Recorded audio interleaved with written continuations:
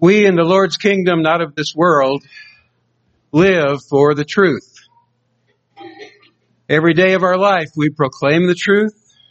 We try to make the truth known, try to make the truth clear. We fight for truth, and we propagate truth. That's our life in summary. Truth matters to us more than anything else because we have received the love of the truth. When we talk about speaking truth in love, we have to put it in our context, in our time.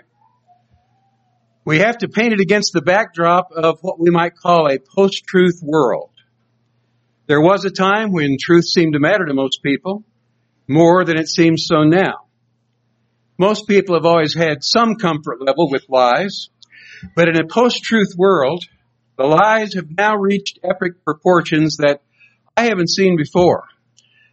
To where you can go to a university class and you can turn on your television set somewhere in your living room. Much of the time, you have no reason to believe that what you're hearing is actually true. Truth is not as important in our time as people's various narratives and agendas.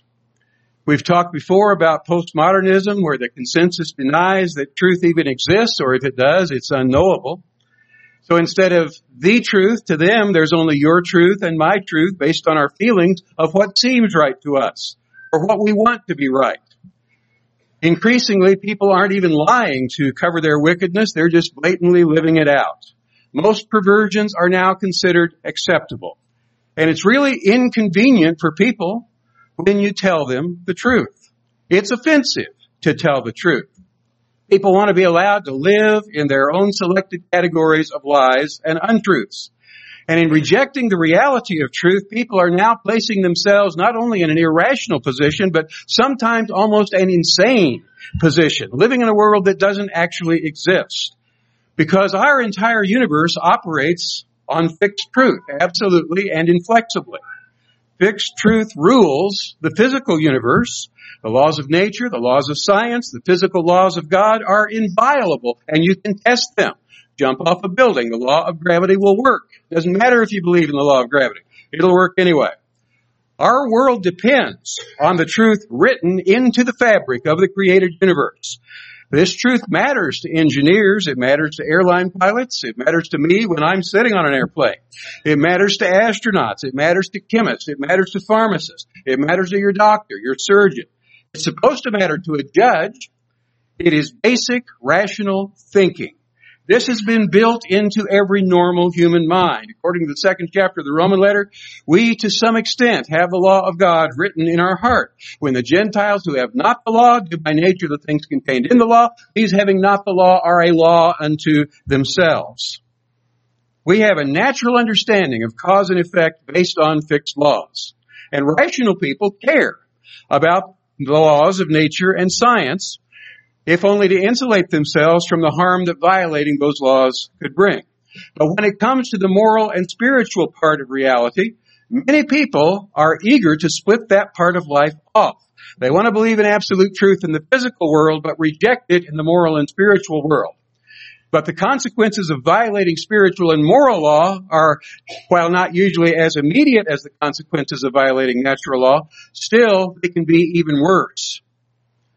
It's true that you can live a homosexual lifestyle for decades and still be alive, whereas you can't jump off a 10-story building and live any longer than it takes you to hit the ground.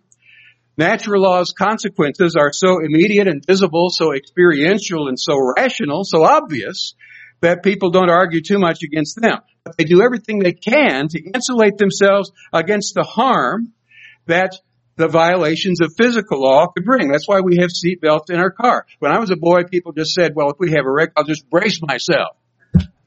But you're dealing with physical forces that would make the arms of the strongest man look like they were wet noodles. And we understand that now, so we have laws about seat belts that have saved lots and lots of lives. When it comes to the spiritual realm, though, there's a kind of an insanity that takes over and says, I can just do anything I want to. I can believe anything I want to, and it'll be just fine, because the consequences are not immediate, although they could be, because the wages of sin is death. Because God is merciful and allows sinners the grace to survive, people believe they can store up wrath against the day of judgment. and there will be no consequences. People think they can get away with sin forever, and our society is now drowning in that. It's become a comfortable norm. It's so normal to violate the moral and spiritual laws of God that our nation is making laws to protect those violations. And we're taking children 4 and 5 years of age, and we're telling girls that you might not be a little girl. We're telling a little boy you might not actually be a boy. You might need to have some kind of a transgender treatment. We have an unbelievable advocacy of abortion at any time for any reason, and the massacre of the creation of God continually. The society as a whole seems to have now arrived at the cynicism of Pilate, who asked, "What is truth?" and then turned around and walked out of the room without getting the answer to his question. The Russian Grand Chess Master Garry Kasparov, who retired from chess and went into politics, made an interesting statement that the point of modern propaganda is not only to misinform or to push an agenda, but it's to exhaust your critical thinking so as to annihilate truth. This culture is making critical thinking an exhausting battle. They continually hit us with a barrage of lies and deception with the notion that they can wear out our will to fight. And it works in a culture on many people who are not grounded in truth and who fall for that kind of insanity. It works with a lot of religious people. It works with a lot of religious organizations who cave in to the demands for certain sins in the culture. This post-truth ideology really flourishes. It is empowered by group identity. If you just have one guy running around saying the sky is falling, then people will laugh at Chicken Little. But if that one guy is empowered by a whole lot of other people all saying the same thing, if you have a collection of liars all committed to this, then they are empowered together. So we have the LGBTQ plus community. We have the trans community. We have the cults. We have false religions. We have aberrations of every stripe and variety. And the individuals involved in those things are not alone. They're empowered because they've got teammates, lots of teammates. And they become ensnared in the immoral, deceptive lies, and that web captures them. They're being mutually affirmed by their other teammates, and they're even more affirmed as the culture in general accepts and applauds them, and the nation makes laws to institutionalize sin and make righteousness a violation of the law. So you and I come along, and we confront that. And we find it's impossible to convince them of the dire deception that they're embracing and its terrifying consequences because you and I are on the outside. And they say to us, well, you haven't lived my life. You haven't walked in my shoes. Who are you to tell me what to do? And as these groups get larger and stronger, they insulate each other more and more in their lies as they manage information into a narrative to reinforce the lies they live in. Thomas Gray, the poet, wrote, "Where ignorance is bliss, 'tis folly to be wise." And that's the culture we live in. Ignorance is bliss. And when you show up with some of God's wisdom, you are regarded as the fool. Satisfied with lies and deception, this generation is content in their ignorance and just can't imagine that judgment is actually looming over their heads. Ignorance of moral truth is deadly because built into immorality are its own consequences. He who commits fornication sins against his own body. Ignorance of spiritual truth is even more deadly than we can possibly imagine because it's on an eternal level. Biblical truth to this generation is odious, if not obscene. We have a culture of people trapped in deception, and wanting to accommodate that deception, they become lovers of lies. Divine truth comes to them, and it appears to be narrow, and that's the best thing that they could say about it. It also appears to them to be ignorant, intolerant, arrogant, unloving, judgmental, and exclusive, offering nothing but bondage. Plato is supposed to have said, no one is more hated than the one who speaks the truth. And in the post-truth world, that's true. No one is more hated than someone who speaks the truth. Jesus said he came to testify to truth. That's still the mandate of the church today. And it doesn't matter what the culture is demanding from us. In a culture of lies and deception, the reason we exist is to confront people with truth. We speak it in love because we care. But it's always been an offense, and the gospel always will be an offense. So in that sense, you and I live in order to offend people. It's not an intentional offense, but it is an actual offense. 1 Corinthians 1 says the preaching of the cross is foolishness to the Gentiles as well as being a stumbling block to the Jews. The gospel always offends the contented sinner living in deception.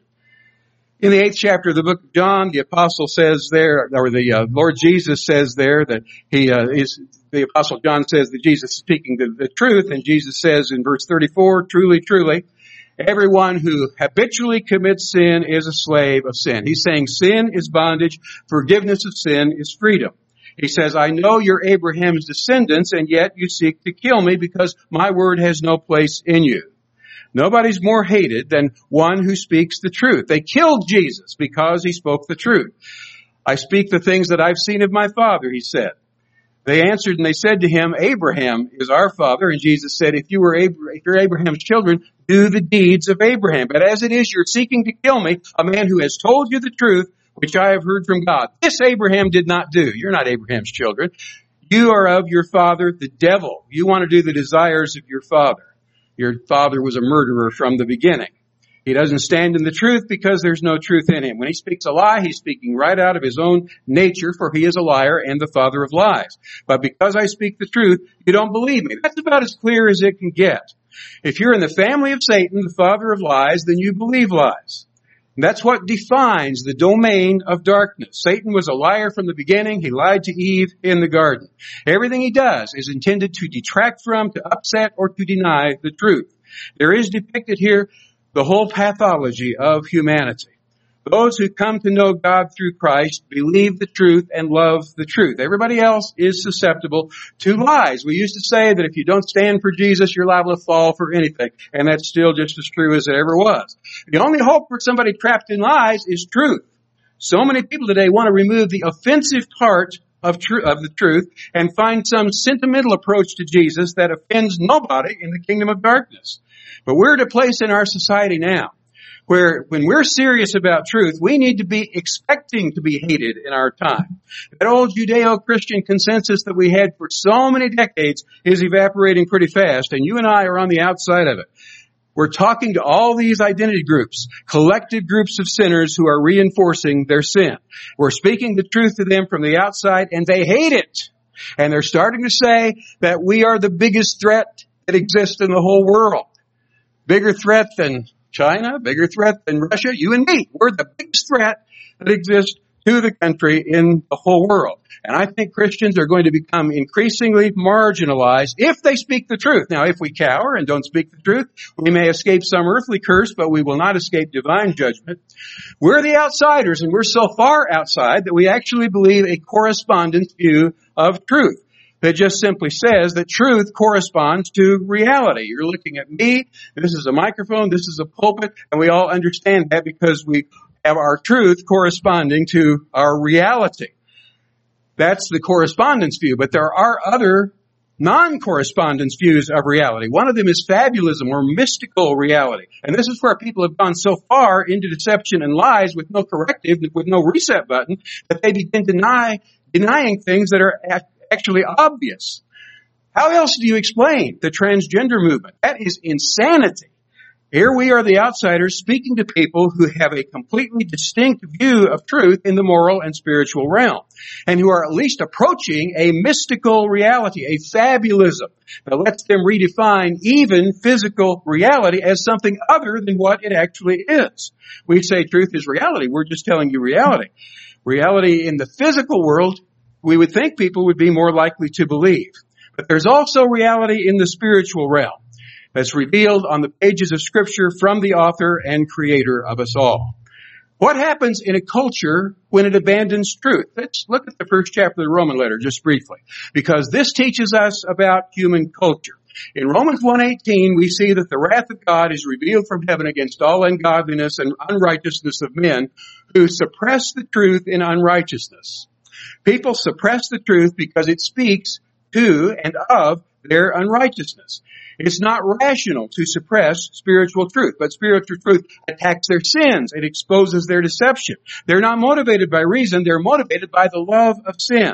Verse 19 says that which is known of God is evident within them, for God has made it evident to them. For since the creation of the world, God's invisible attributes, His eternal power and divine nature have been clearly seen, being understood through that which has been made, so that they are without excuse. Rationality is built into human experience. Every human being is to some degree a rational being. He knows to eat. He knows to take care of himself. He understands the cause and effect realities of the world. Reason works on cause and effect. Do one thing and here's the effect. You do something else and something else happens. Reason is a chain of cause and effect reality. That's how everything around us works. And if you keep on following that chain of reason back, we eventually have to ask, what is the ultimate cause of everything we see?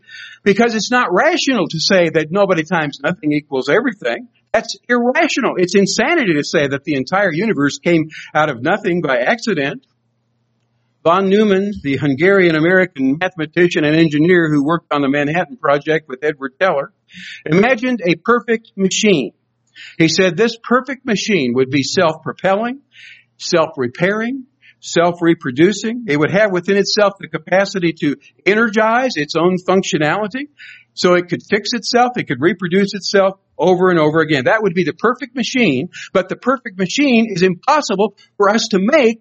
And yet this man was talking about every living cell in the universe, which does exactly what the perfect machine would do.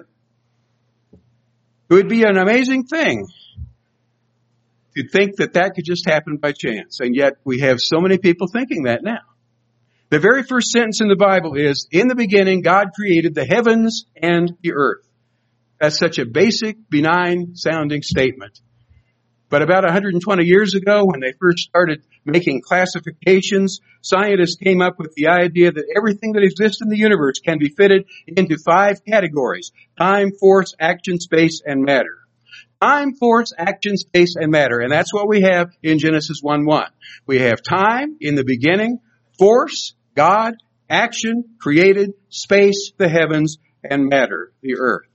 Only folly would say that this is some great accident. Reason always takes you back to God. Personality takes you back to a God who is a personality. Relationships take you back to a God who is relational. All of these are reflections of God. How can life come from non-life? How can personality come from non-personality? But man, in suppressing the truth, winds up not only suppressing the revelation that God has written, but suppressing the very revelation written within his own reason. So in verse 21, still in Romans 1, even though they knew God, they didn't not believe in an ultimate cause. They knew God. To not believe in God, you have to go against that which is obviously true. But even though they knew God, they didn't honor him as God or give thanks, but they became empty in their speculations and their foolish heart was darkened. Professing themselves to be wise, they became fools. They exchanged the truth, the glory of the incorruptible God, for an image in the form of corruptible man and birds and 4-footed beasts and creeping things, crawling creatures. Why? Why did they always, throughout history, turn from God to bugs and animals?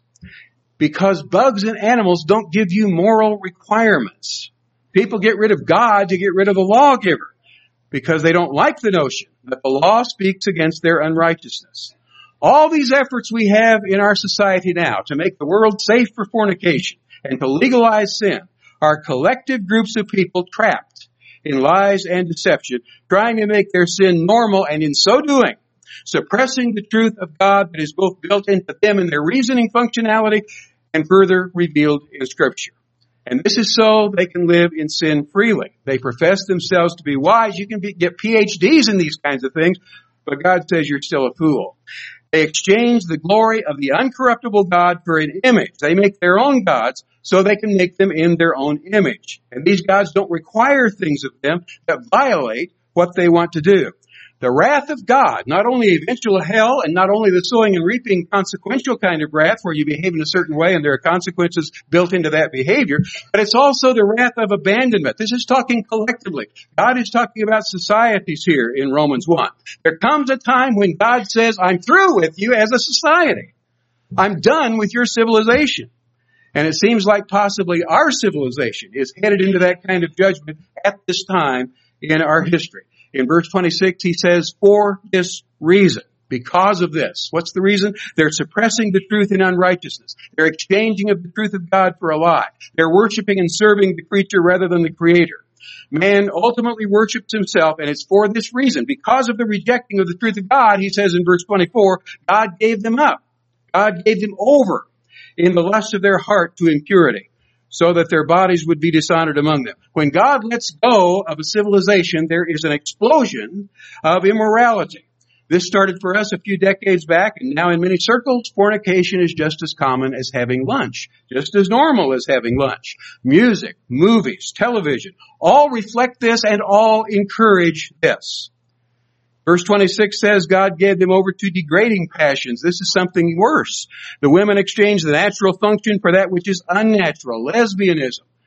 Traditionally, it seems that women would be the last ones to cave into this kind of behavior because they have a mothering instinct and because they need the protection of men and the security that men can provide. But when this wrath of God's abandonment is taking over, then lesbianism will flourish. And what do we see in our country in our time? Verse 27 says, in the same way also the men abandoned the natural function of the women and burned in their desire toward one another.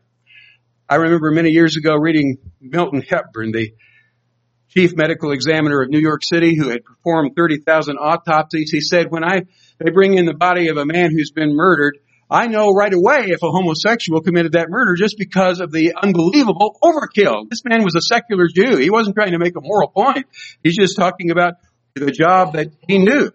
He's just saying whatever these passions are, they are out of control. When a society is given over to degrading passions, women with women, men with men, verse 27, burning in their desire toward one another like the Sodomites who actually wanted to rape the angels in Genesis 19. Men with men committing indecent acts and receiving in their person the due penalty of their error, AIDS, and other venereal diseases.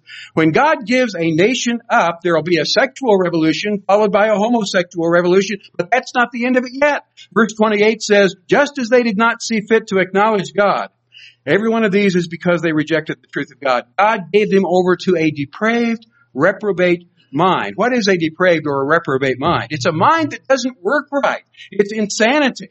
When you're a man and you think you're a woman, that's insanity. When you're a woman and you think you're a man, that is insanity. And this insanity has now been codified in our culture as legitimate. The American Psychological Association, the American Medical Association has found a category for this insanity. And they're accommodating this insanity with bizarre procedures involving drugs and surgeries. We've lost our minds. When I see Jenner, and I'm not using a first name here, but when I see Jenner on my television set, I know that I'm looking at a man in a dress. You may know that too, but do your grandchildren know that? Little by little, we're being acculturalized to this type of thinking. We're being given over to a mind that does not function correctly, to do things that are not proper. This sets loose everything that we read about in verse 29 there that I won't take the time to read through in Romans 1. Even though they know the ordinance of God, that those who practice these things are worthy of death, they not only do the same, but they give hearty approval to those who practice them. This society now will approve of your sin, it will approve of your perversion, but it won't tolerate the truth. Although truth is the only hope. Truth is the only hope. Let's look quickly at 2 Corinthians chapter 10, verse 3. Though we walk in the flesh, we do not war according to the flesh. When Paul says here that we walk in the flesh, he just means that we're human. He's not speaking here in the same sense as he does in Romans 8 when he says that we're not in the flesh. Here he's just saying we're human. We're human, but we don't war according to the flesh. We can't go into the spiritual battle with human weapons. Verse 4 says that the weapons of our warfare are not carnal. They're not fleshly. They're not human. Fighting the spiritual war, we use weapons that are divinely powerful for the destruction of fortresses. This is the picture of Christians who have a formidable task of bringing down the fortresses. These are not paper houses. These are fortresses made of stone. A fortress of stone in the ancient world was so sturdy that some of them that were standing when Paul wrote this are still standing in our own time. In bringing down spiritual fortresses, we don't use human weapons. You can't come up with any kind of a marketing technique for this. Verse 5 tells us what the fortresses are. We are destroying speculations and every lofty thing that's raised up against the knowledge of God. A fortress then is any anti-God speculation. Logismos is the Greek expression. It's talking about ideas. Any anti-God mix of philosophy, psychology, and religion. Any such complex of ideas. In this spiritual war, we're going after the complete destruction of such fortresses and strongholds. The word for fortress is the same as the word for prison and the same as the word for tomb. People in their identity groups, in their ideological sin groups, are fortified. They're fortified and they are resistant. They're resistant to reasoning. They're resistant to even having conversation, rational conversation with you. I talked to a man about the sign he was holding up while he was protesting. I tried to talk to him. He didn't want to talk about his sign. He was just mad. Their fortress becomes their prison becomes their tomb. So what is our responsibility? We have to destroy ideologies, any elevated thing raised against the knowledge of God, any idea, any religion, any philosophy, any theory, any viewpoint that attacks divine truth. We're making war against the lies in which people are imprisoned. And what's our goal? Verse 5, to take every thought captive to the obedience of Christ. So how do you destroy a fortification of lies? There's only one weapon, and that's truth. That's all we have. The Lord evidently thinks that's all we need. And the more clearly, the more powerfully, the more relentlessly, and the more reasonably we articulate that truth, the more powerfully it attacks these fortifications. We have to attack the ideology that will be their tomb if they're not delivered from it. And of course it offends them. We expect that it will. Now, it really shouldn't offend somebody in a burning house when you grab them and yank them out the door before the place collapses on them. Jude says, some say with fear, snatching them out of the burning, pulling them out of the fire. It shouldn't offend them, but we all know that it usually does. Have I become your enemy because I tell you the truth? Yep, usually. This is the spiritual warfare that we're engaged in. It's a war to assault lies. So we need to know the truth. We need to be as bold as brass to proclaim that truth. The greatest homage we can do with the truth is to speak it.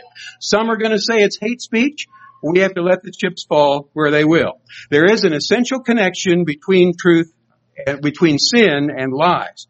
And as long as people can sustain their lies in their own minds, as long as they can sustain among their interest groups some self-justification for their sins, then they feel pretty good about it. But God is warning cultures. He's warning nations that He eventually lets them go the way their sins take them, and He lets them go without restraint.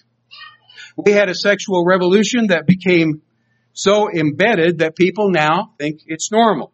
We had a homosexual revolution where people are proud of that. I used to wonder about the book of Ezekiel when it talks about Sodom and their sin being pride. I said, well, how come you're not mentioning homosexuality? It doesn't even mention homosexuality in Ezekiel when he talks about Sodom, but he talks about pride. And we hear so much about gay pride. There's something connecting those two concepts. Now we have an insanity where people think that things are true that are absolutely, obviously, patently, and clearly not true. We keep going down this road, and that wrath of abandonment ultimately becomes eternal wrath. And that's why you and me are warning people. And that stirs up trouble. We didn't write God's message. We just deliver it. I tell people I'm just the mailman. I'll fight, and I'll show you why. Jude says to earnestly contend for the faith that was once for all handed down to the saints. You have to fight. Fight those who turn the grace of God into licentiousness and deny the only Lord and Master who bought them, Jesus Christ. So many people want to create today a kind of Christianity that does not denounce people's sins. And they scoff at that holiness without which no man shall see the Lord. But our speech must reflect God's will and God's word. Our hearts must be filled with the love for the truth, both written and incarnate. We must love the truth and preach the truth no matter what the consequences are. We must bring that truth to bear on the fortresses in which people have placed themselves, ideologically protected safety zones where their sins seem to be safe. We smash those fortresses with the truth before those fortresses become their prisons and their tombs, because we're trying to get each thought brought into captivity to the obedience of Christ. If we speak the truth in love, then we're going to tend to have the right attitude. If we have the right attitude, we're going to tend to speak at the right time, in the right place, with the right words, like Nathan the prophet when he spoke the truth to King David.